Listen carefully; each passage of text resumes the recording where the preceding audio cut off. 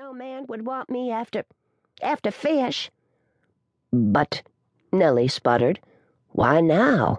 It's been almost 8 months since you all signed off on your deal with the Big Five.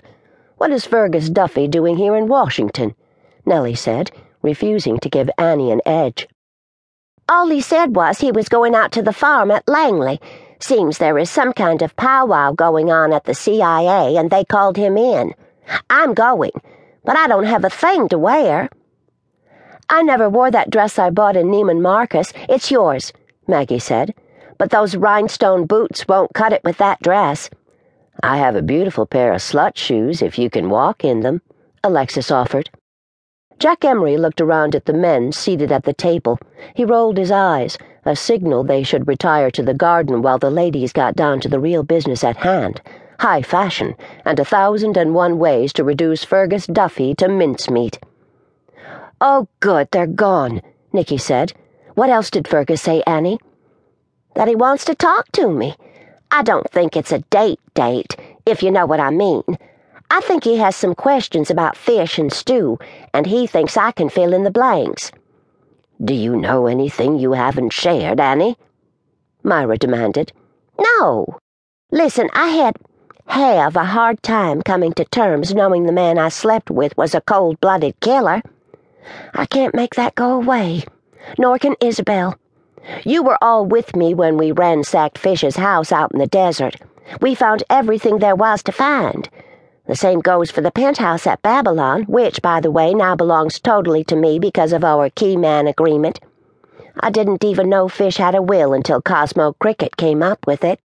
Just because he left everything to me doesn't mean I know anything. So if Fergus Duffy's intention is to pick my brain, he's going to come up empty-handed." "Where are you going for dinner, did he say?" Catherine asked. Annie grimaced. "Well, he did say, more or less, and when I wasn't overly enthusiastic, he said perhaps I should pick the place. He's got that thick Scottish brogue, and it's hard to follow him sometimes." "Anyone want more coffee?" Catherine asked, getting up from the table. "Absolutely, I would like more coffee, and bring that bottle of brandy in the cabinet. We need a little excitement here," Annie replied. "I'll help," Yoko said, getting up to follow Catherine into the kitchen. The minute the kitchen door closed, Annie leaned forward. "Listen up, girls. I have this fabulous idea. Catherine's upcoming 40th birthday. 5 weeks from today. I want to throw her a surprise party at Babylon. I'll close the joint, and we can have ourselves a real party. What do you think? Don't let on. It has to be a surprise. I can have her haul our slots in for repair and bring a new batch. She'll never be the wiser. Is this a plan or what?" "Count me and Jack in," Nicky said. "I'm going to invite everyone I can think of," Annie said. "There's Rena Gold out in the desert with Paula Woodley. Maggie, I'm sure you'd like to invite your new best friend, Emma Doty, and her friends and that person with the strange name, Abner Tookus. Then there's Pearl and a few of her closest allies. Lizzie and Cosmo, of course.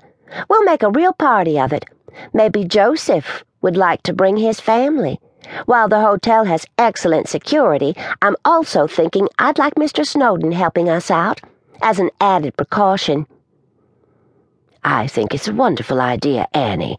You can count on Charles and me. It will do him good to get away from here for a few days." "The best part will be the whole strip wondering what I'm up to. We need a theme, though." Alexis cleared her throat, a signal that Catherine and Yoko were on the way with the coffee and brandy. The conversation quickly switched to other matters as Myra poured coffee. "So, girls, how is life in town these days?" Myra asked as she watched Annie pour brandy into each coffee cup. "Jack and I are managing," Nicky said. "Since he and Bert made the decision to take over Lizzie's office, things are a lot better. But it's just temporary. Basically, they're closing up shop, clearing the decks, so to speak.